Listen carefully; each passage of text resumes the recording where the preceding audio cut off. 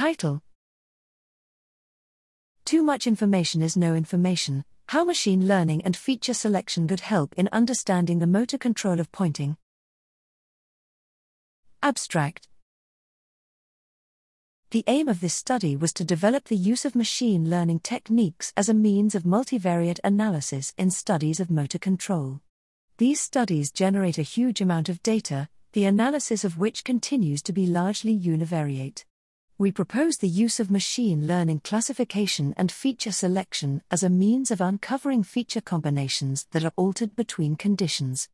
High-dimensional electromyograms, EMG, vectors were generated as several arm and trunk muscles were recorded while subjects pointed at various angles above and below the gravity-neutral horizontal plane.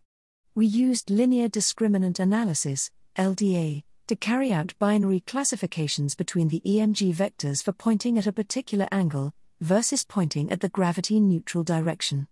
Classification success provided a composite index of muscular adjustments for various task constraints, in this case, pointing angles.